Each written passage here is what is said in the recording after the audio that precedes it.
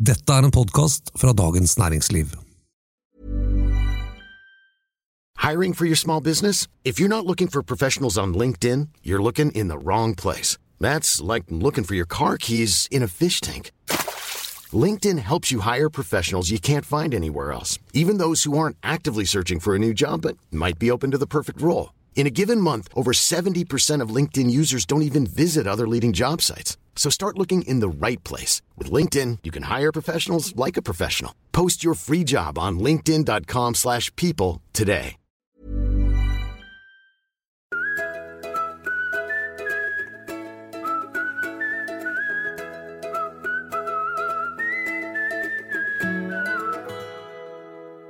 Det foregår et slag mellom Snapchat og Facebook om brukere og annonsekroner, og i midten står norske medier og storkonserner. Og Snapchats børsnotering denne uken det klare beviset på en av de mest seilivde mytene om finansnæringen. I denne ukens episode av Finansredaksjonen skal vi snakke om Snapchat og alt det andre som nå på alle de unges løper. Mitt navn Marte Ramhus Eriksen, og jeg journalist i Dagens Næringsliv. Med meg har jeg Bård Bjerkholt som vanlig. Hallo, Marte. Og så har vi med oss de to gutta i DN som kanskje vet mest om det vi skal snakke om i dag. Bjørn Eckblad, journalist i Etterbørs. Hei, hei. Og Magnus Eidem, teknologijournalist. Hallo. Hallo. Snapchat. Jeg tror at vi bokstavelig talt må ta en voksenopplæring på hva det dreier seg om. For vi vet jo at Snapchat, det noe de unge bruker. Det jo de mellom 18 og 24 år som bruker Snapchat i aller høyeste grad. Og Bård, du hadde din første opplevelse med Snapchat denne uka. Ja, jeg fikk en snap av en kompis som hadde sneket seg unna for å gå på ski. Og da sendte han dette var jo flere, dette tror jeg var en sånn liten historie som han lagde på Snapchat med først bilder fra togturen opp til Grua tidlig om morgen. Og da får du også tidspunktet. Og senere fikk jeg da jevnlige løyperapporter med antall kilometer, og til slutt da det siste bildet fra trikken eller noe sånt etter målgang. Ja, og da var du nemlig så heldig at du kunne følge hans fantastiske tur der. Og de bildene, de blir ikke liggende der hele tiden. Nei, de forsvinner. Jeg hadde bare behov for å se dem en gang egentlig, for jeg ble litt misunnelig. Så du kan se dem 2 ganger, men så de borte. Ja, så i bunn og grunn så dreier det seg om en tjeneste hvor man kan sende bilder, og bildene blir borte etter en liten stund. Så skal det jo sies at brukermønstret nok veldig annerledes fra Bårds og hans kompiser, og de som 10, 20 og 30, kanskje 40 år yngre. Absolutt. Fortell, Bjørn. Jeg har jo en på 13, som manisk på Snapchat, og jeg lærte forleden, en av grunnene til det noe som kalles streak, og det et tall som står ved siden av kontakten din på Snapchat, som viser hvor mange dager i strekk dere har snappet fram og tilbake med mindre enn 24 timers mellomrom, og det å ha en streak på kanskje 200, 300, noen oppe i 400 dager, det da status. Og har du kanskje en streak med 15 eller 20 venner, så det verdt på en måte sosial status, sosial kapital på ungdomsskolen og på videregående. Ja, for nå merker jeg at jeg mye eldre enn de årene som står på blokka her. Vi ikke der, vet du. Vi ikke der. Vi sliter med streaken, rett og slett, foreløpig. Ja, kanskje. Men uansett så jo dette her store penger, og vi ser at denne uken så går Snap, som morselskapet til Snapchat, på børs. Og det ikke små summer det snakk om, Bård. Nei, nå har ikke denne børsnoteringen skjedd akkurat når vi snakker nå, men det vi ligger an til jo da en aksjekurs som gir en verdi eller børsverdi på selskapet på rundt 20 milliarder kroner. Dollar? Ja, unnskyld. Og det dollar, ganske, ja. Det tilsvarer prisingen omtrent på Telenor, hvis du regner det om til norske kroner. Omtrent. Vi snakker om da rundt 170 milliarder kroner. Og det vel ikke så mye i inntjeningen til Snapchat som tilsier en slik prising, slik det I dag? Nei, dette selskapet hadde da en omsetning I fjor på rundt $400 millioner, eller da 3,5 milliard cirka, og tappte da enda mer, så de hadde enda større kostnader og tappte over rundt 5 milliarder kroner. Ja, og det jo, hvis man sammenligner det for eksempel med Facebook da, som jeg gikk på børs for snart rundt 5 år siden, så det jo ganske heftig prising av Snapchat. Ja, altså Facebook, dette blir jo på en måte en av de største IPO-ene eller børsnoteringene siden Facebook. Facebook var på en måte I en litt annen posisjon, fordi det selskapet var kommet lenger og tjente faktisk penger da det gikk på børs, men da var jo tjener også den prisen mye stivere, så Facebook debuterte jo da med en børsverdi på over $100 milliarder, altså godt over 800 milliarder kroner for da I 2012. Så vil vi jo se da, etter den noteringen som skal skje I midten av denne uken, hvilken vei det går for Snapchat når de går på børs. Men det at de taper jo så voldsomt med penger, hva skyldes det, Bjørn?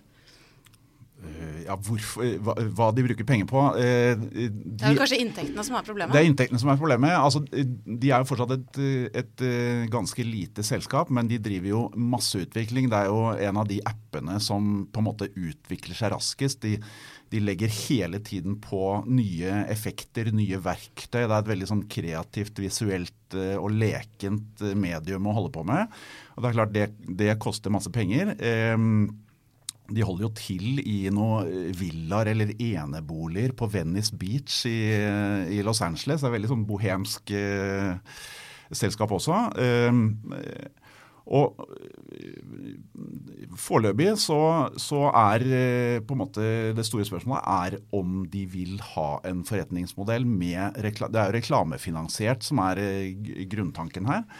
Grunnen til at investorene har tro på det jo blant annet at de har 500 millioner daglige brukere. De har på en måte, Snapchat har vært ganske sentrale I å sette en ny standard for hvordan du måler bruk, nettopp ved å ta det ned til liksom den minste enheten, daglig bruk. Og når du da har 500 millioner svært unge daglige brukere, så skjønner alle at annonsørene kommer til å søke seg til denne plattformen, og de allerede I ferd med å gjøre det. Vi har enn så lenge ikke sett den voldsomme annonseplagingen av oss brukere på Snapchat. Nei, altså det I dag 3 måter du kan annonsere på Snapchat, eller det vel egentlig 4 og kanskje enda mange flere, men offisielt sett 3. Du kan få kjøpe 10 sekunder lange reklamesnutter inn I en Snapchat live-feed, hvor de på en måte limer sammen øyeblikk sendt fra hele verden om en bestemt hendelse, en idrettsarrangement eller sånn. Du kan sponse eller kjøpe filtre eller linser som du bruker når du tar bilder og legger på ulike effekter. Det kan være sponset av en annonsør. Ja, og der det jo litt sånne kuriøse ting, I hvert fall ses med norske øyne, hvor du kan betalt av en tacokjede, kan få et filter av deg selv som en levende taco. Ikke sant. Ja. Masse gøy. Og alle filmpremierer som kommer, så det filter for det og så videre.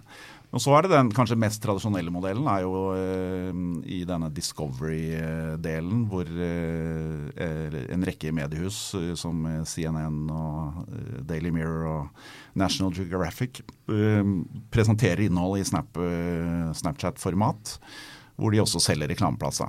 Og så I tillegg til alt dette, så det selvfølgelig alt som skjer av produktplassering, altså Snapchat-stjerner som promoterer et eller annet I sin egen feed. Det finnes det jo ikke tall for. Nei.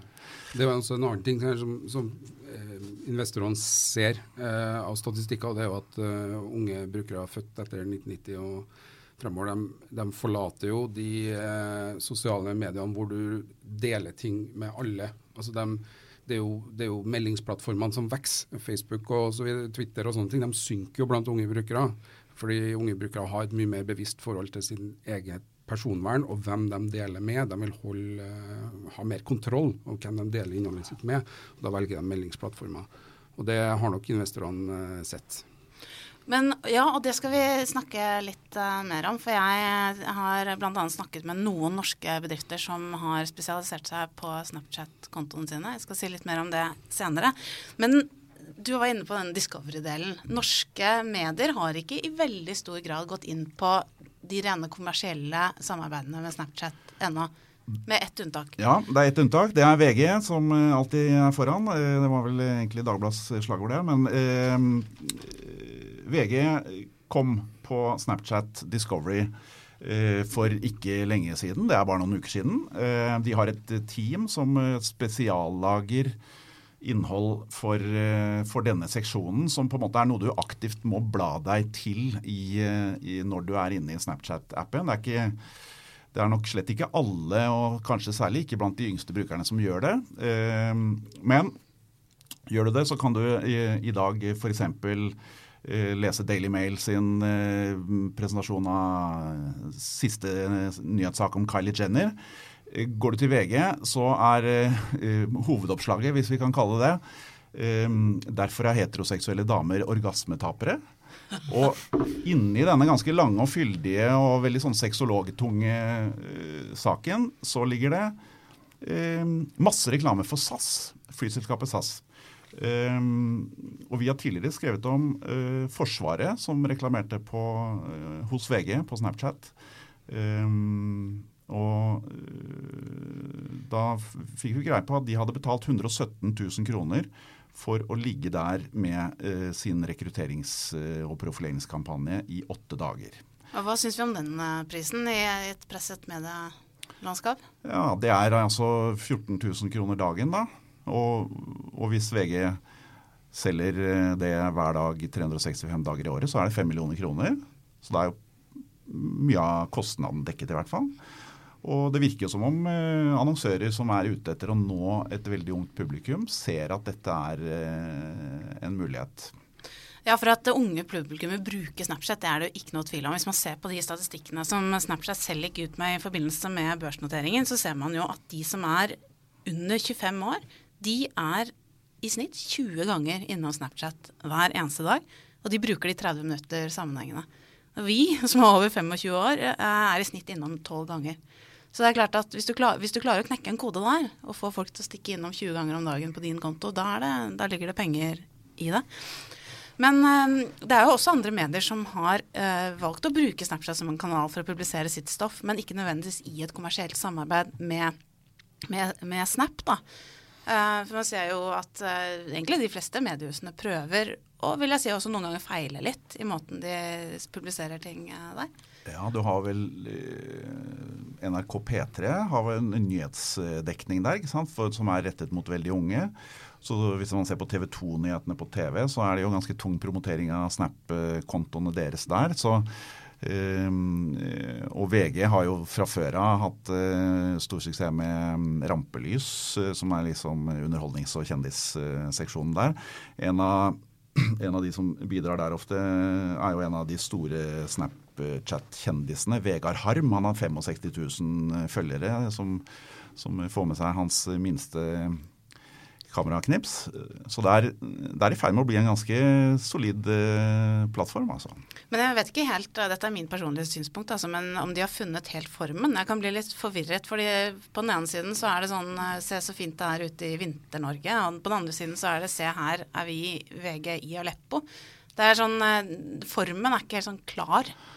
Og det er jo noe av, når vi har snakket med de folkene i VG som jobber med dette, så sier de jo at det er nettopp det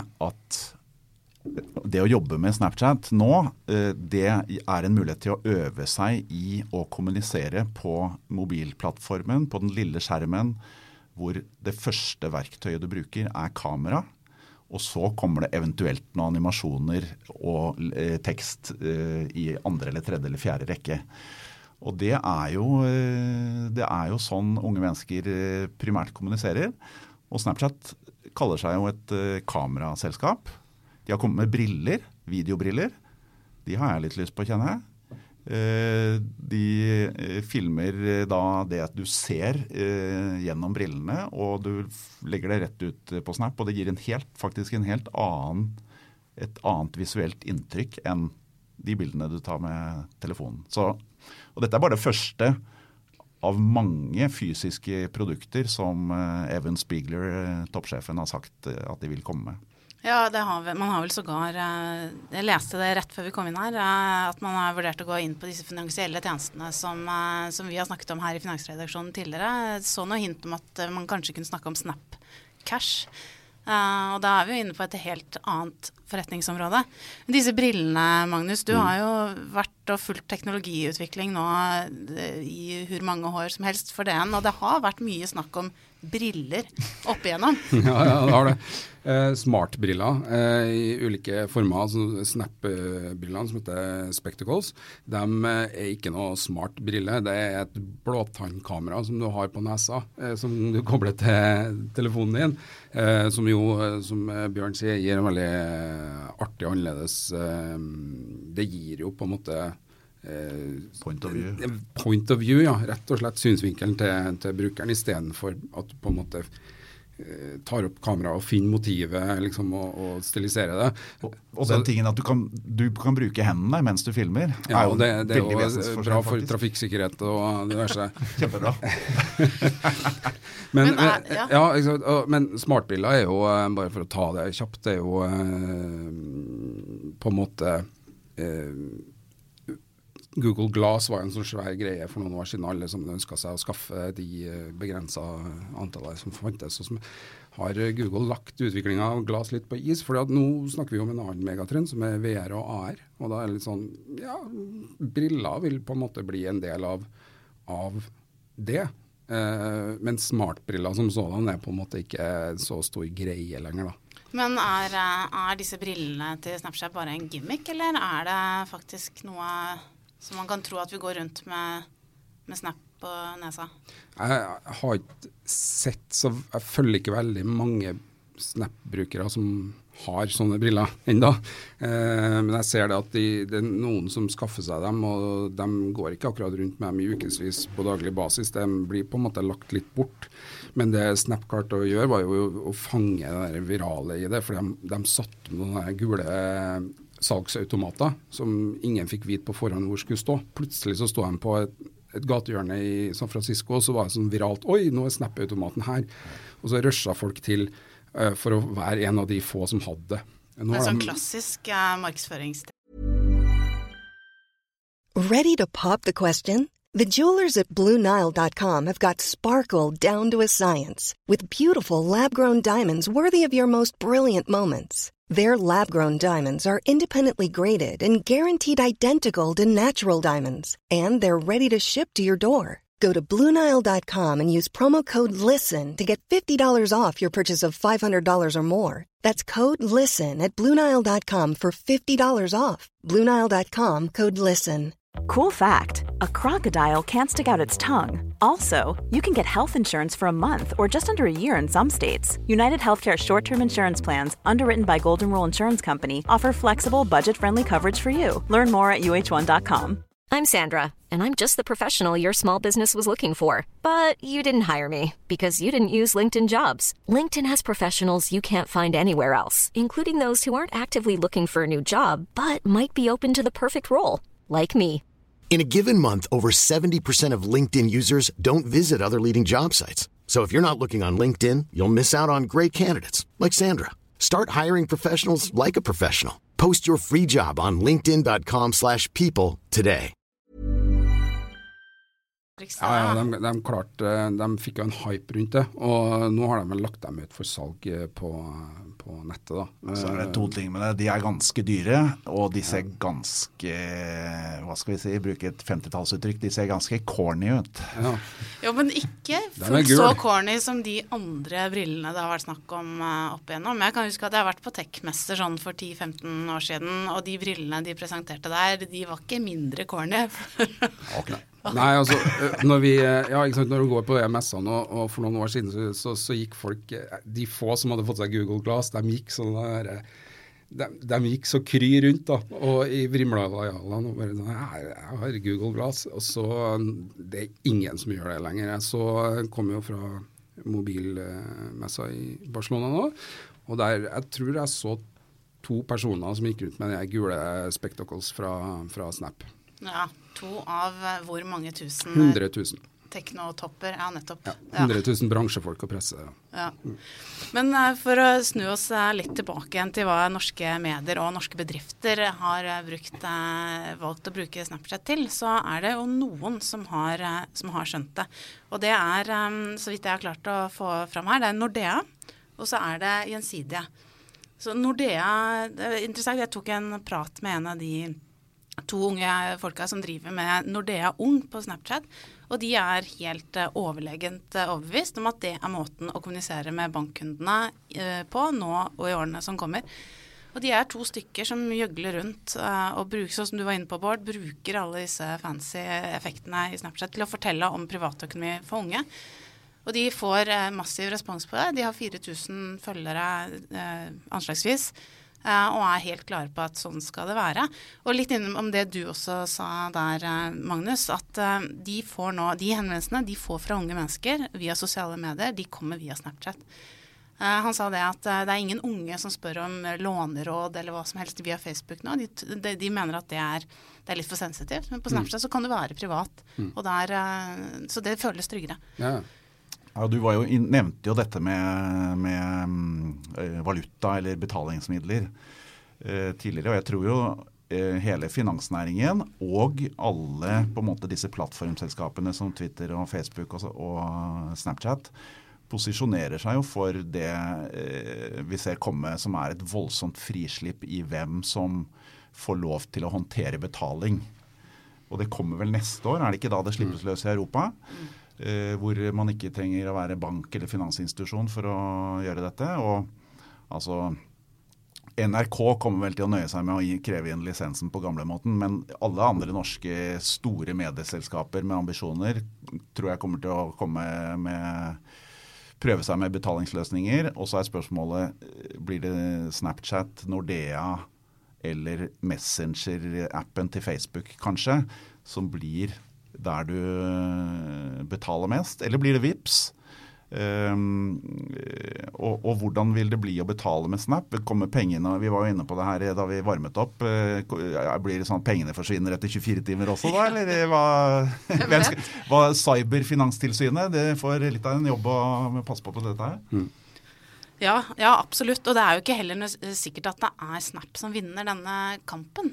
Fordi som Snapchat veldig tydelig klar over, så jo det med disse konstante oppdateringene som forsvinner fort, noe flere har skjønt at det en lur idé. Og Facebook-eide Instagram har jo kastet seg på nå og gir ganske solid konkurranse til Snapchat. Ja, og ikke bare Instagram, men alle de 3 appene til Facebook, Instagram, Messenger og WhatsApp, som kjempesvært i Asia, alle de har rappet Snapchats stories-funksjon, som da på en måte en litt lengre format, hvor man legger snapper etter hverandre, og kan publisere dem som en story som blir liggende et døgn da. Og dette har vært noe av magien til Snapchat, og nå kan du gjøre det samme i Instagram, som jo har en mye større brukerbase i utgangspunktet, sånn at når de får tilbud om dette formatet som Snapchat gjorde populært, så kanskje de ikke begynner med Snapchat, de som oppdager dette hos Instagram da, eller på Messenger. Og dette har jo ført til at brukerveksten til Snapchat har jo bremset ganske markant opp, nå rett opp mot børsnoteringen. Så, og det skrives jo at sjefen, Evan Spiegler, han fikk jo et bud på å selge selskapet fra Mark Zuckerberg for $3 milliarder for 1,5 år siden, 2 år siden. Sa nei takk til det. Historien har vist at det var riktig, i alle fall i det korte bildet. Men det sies at han følger med falkeblikk med på hva Facebook tjener penger på. Det ingen som leser regnskapene til Facebook så nøye som Snapchat-grinde. Ja, det kan man jo skjønne. Hvis du ser hva Snapchat tjener per bruker i forhold til hva Facebook tjener, så det vel klart at han har absolutt noe å strekke seg etter der. Men Bård, markedet får jo testet dette nå. Det ikke sånn at markedet alltid har rett? Jo, altså, jeg skrev en kommentar da LinkedIn, dette nettverksselskapet, gikk på børs tilbake i 2011, og det var en sånn kjempesuksess, og hvor aksjekursen doblet seg på den første på åpningsdagen. Og det fikk jo da en del til å liksom trekke linjen tilbake til 90-tallet og IT-boblen. Hvor det var liksom enda mer ekstreme utslag da, når disse debuterte på børs. LinkedIn var jo på en måte lite selskap sammenlignet med det som kom etterpå. Og på det tidspunktet så var jo ikke Facebook børsnotert, men det hadde da allerede utenfor børs, så ble det handlet litt, og da hadde Facebook, husker jeg, en markedsverdi på rundt $70 milliarder. Og det var da litt mer uklart hvordan de skulle tjene penger enn det nå. Så jeg kalte vel dette da den nye sosiale børsboblen. Og grunnen var jo denne astronomiske prisingen, men så viste seg jo interessant nok at de som kjøpte tidligere var villige til å betale mye penger for blant annet Facebook da. De gjorde jo en kanoninvestering, og nå jo Facebook da et av verdens mest verdifulle selskaper da, med en børsverdi på nærmere $400 milliarder. Ja, det skal jo sies at du var jo sympatisk nok til å minne oss i redaksjonen på denne saken. Og nå, Bård, tar du en dose selvkritikk på budskapet ditt den gangen? Nei, altså jeg skrev jo da at det var liksom logikken i den nettverksøkonomien, at det ville skape noen få vinnere, og så vil det skape en god del tapere, fordi det ikke sånn som det var på 90-tallet, så det ikke alt som man tror kanskje vil få en verdi som får det. Og det jo på en måte det som har skjedd også, at Facebook har blitt en kjempesuksess, for eksempel. Men selskaper da, som det også var stor begeistring for, sånn som Twitter, ikke går så bra. Og der jo verdien nå mye lavere enn det var da de debuterte. Ja. Men jeg synes jo det noe annet som interessant her, på en måte at det som ofte tas for gitt i debatten om aksjemarkedet, at det kortsiktig, at investorer ikke evner å tenke langsiktig, at ledere i selskaper også bare opptatt av neste kvartal, og så videre, og det finnes det en god del eksempler på. Men jeg vil jo si at disse tech-noteringene her har jo vært slående eksempler på det motsatte. Det har vært ekstremt langsiktig tenkning. Og det jo selskaper da, som noen har ikke tjent penger, andre har tjent lite grann, men de har blitt priset ekstremt høyt nettopp på forventninger om langsiktig vekst og inntjening mange år lenger ned i veien. Ja, så dette med at investoren så forbannet kortsiktige, det holder ikke alltid vann? Nei, jeg synes ikke det. Du kan til og med liksom trekke linjen her tilbake til dotcom-bobler på 90-tallet, som jo alle for så vidt var enige om i ettertid, var en boble. Men det var et forsøk på å prissette, eller at man forstod at noen selskaper ville bli veldig verdifulle som følge av internett. Det var helt riktig, men det var ikke da Pets.com. Det var Google og Facebook og de andre som store nå. Hva mener du, Bjørn? Jeg tror jo noe av det som gjorde at Facebook på en måte tok av på nytt, ikke så lenge etter børsnoteringen, var jo at de anerkjente at de ikke hadde en god forretningsmodell på mobilen, på den lille skjermen, og så klarte de å på en måte knekke det som et av de første store selskapene i verden, hvordan få reklameinntekter på den lille skjermen som alle går rundt og bærer på. Og nå de jo så dominerende på det at tradisjonelle andre medier verden rundt nærmest går til grunne av den grunn. Og jeg tror jo den megatrenden som taler til Snapchats fordel og forklarer litt av børsjubelen her jo det at mange analytikere tror og ser tegn på at tradisjonelt TV-konsum på vei ned. Unge mennesker har den lille skjermen med seg overalt. De får det de ønsker seg av nyheter, underholdning og kontakt med venner gjennom den skjermen, og det vil være sånn at de enorme pengesummene som annonsørene i dag betaler til TV-kanalene, vil finne nye veier å gå, og da vil de pengene gå til de som kaprer mest oppmerksomhet via den lille skjermen. Og det på en måte, det veddemålet til Snapchat, og for så vidt også til Facebook, som nylig kom med reklameavbrudd i videoene sine, ikke sant? Tilbud det som et nytt produkt. Markedet tror at pengene går den veien. Ja, og så det spørsmål hvilken form de tar, fordi Snapchat har jo lagt som en viktig forutsetning som sa at unge TV-vaner, sterk endring, TV-tittingen faller. Men så har det jo blitt utfordret på denne spådommen nå, fordi at den totale konsumet av sånn TV-lignende produkter, de har jo ikke falt, de har jo tvert imot økt. Og Magnus, når du var i Barcelona denne uken, så møtte du Netflix-sjefen. Ja, det gjorde han. Hva sa han? Han sa jo det at altså folk vil være sin egen redaktør her, ikke sant? Du må ha en katalog med mye innhold, og Netflix har jo nylig vant jo en Oscar for en dokumentar de laget om hjelpearbeidere i Syria. Og de kommer også med andre egenproduserte dokumentarer som tar opp viktige samfunnsproblemstillinger. Det ikke bare om å gjøre å ha de hotteste seriene og sånne ting lenger. Og ikke minst at de henvender seg jo i dag til publikum i 130 land.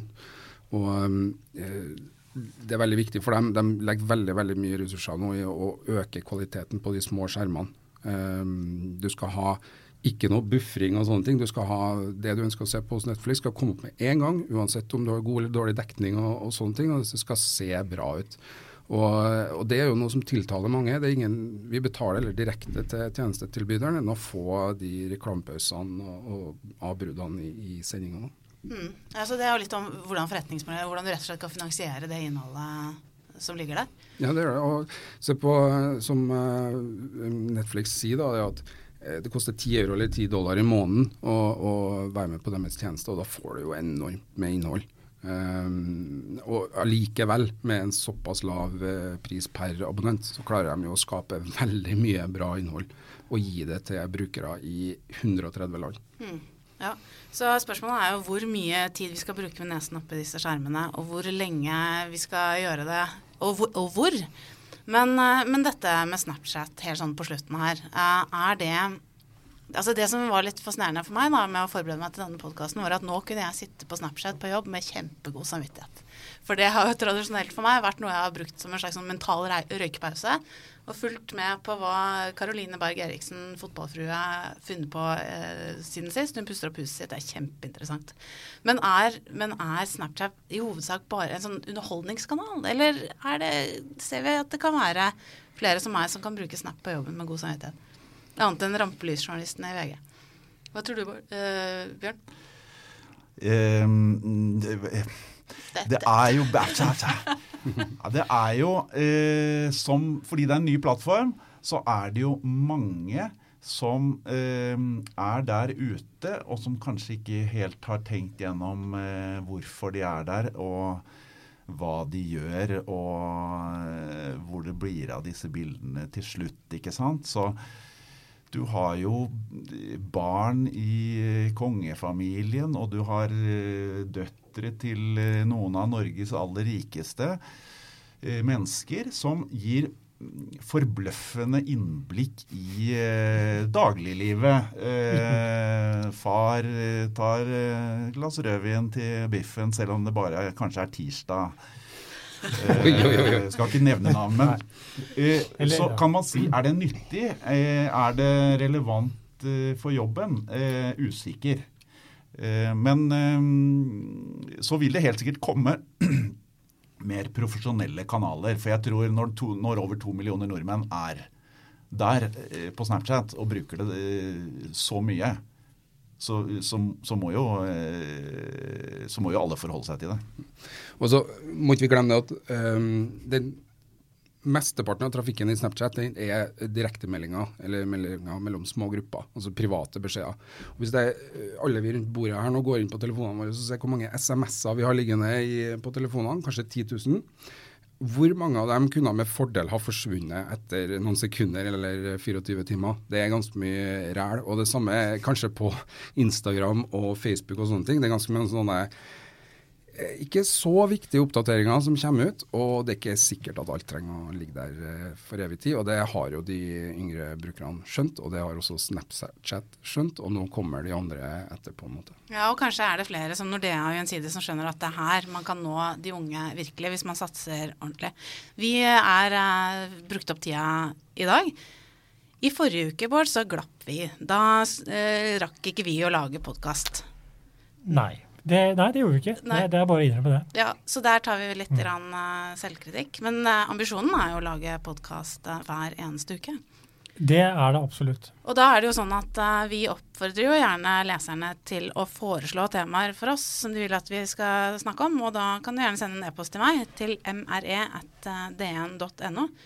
Og liker du Finansredaksjonen, så må du gjerne abonnere på den i din podcastspiller, så sikrer du at du får med deg alle episodene som kommer, får vi håpe, hver eneste uke fremover.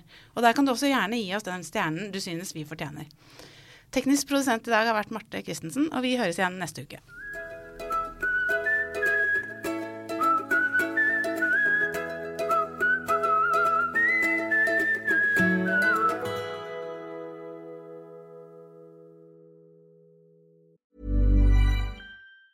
Even on a budget, quality is non-negotiable. That's why Quince is the place to score high-end essentials at 50 to 80% less than similar brands. Get your hands on buttery soft cashmere sweaters from just $60, Italian leather jackets, and so much more. And the best part about Quince, they exclusively partner with factories committed to safe, ethical, and responsible manufacturing. Elevate your style without the elevated price tag with Quince. Go to quince.com/upgrade for free shipping and 365-day returns.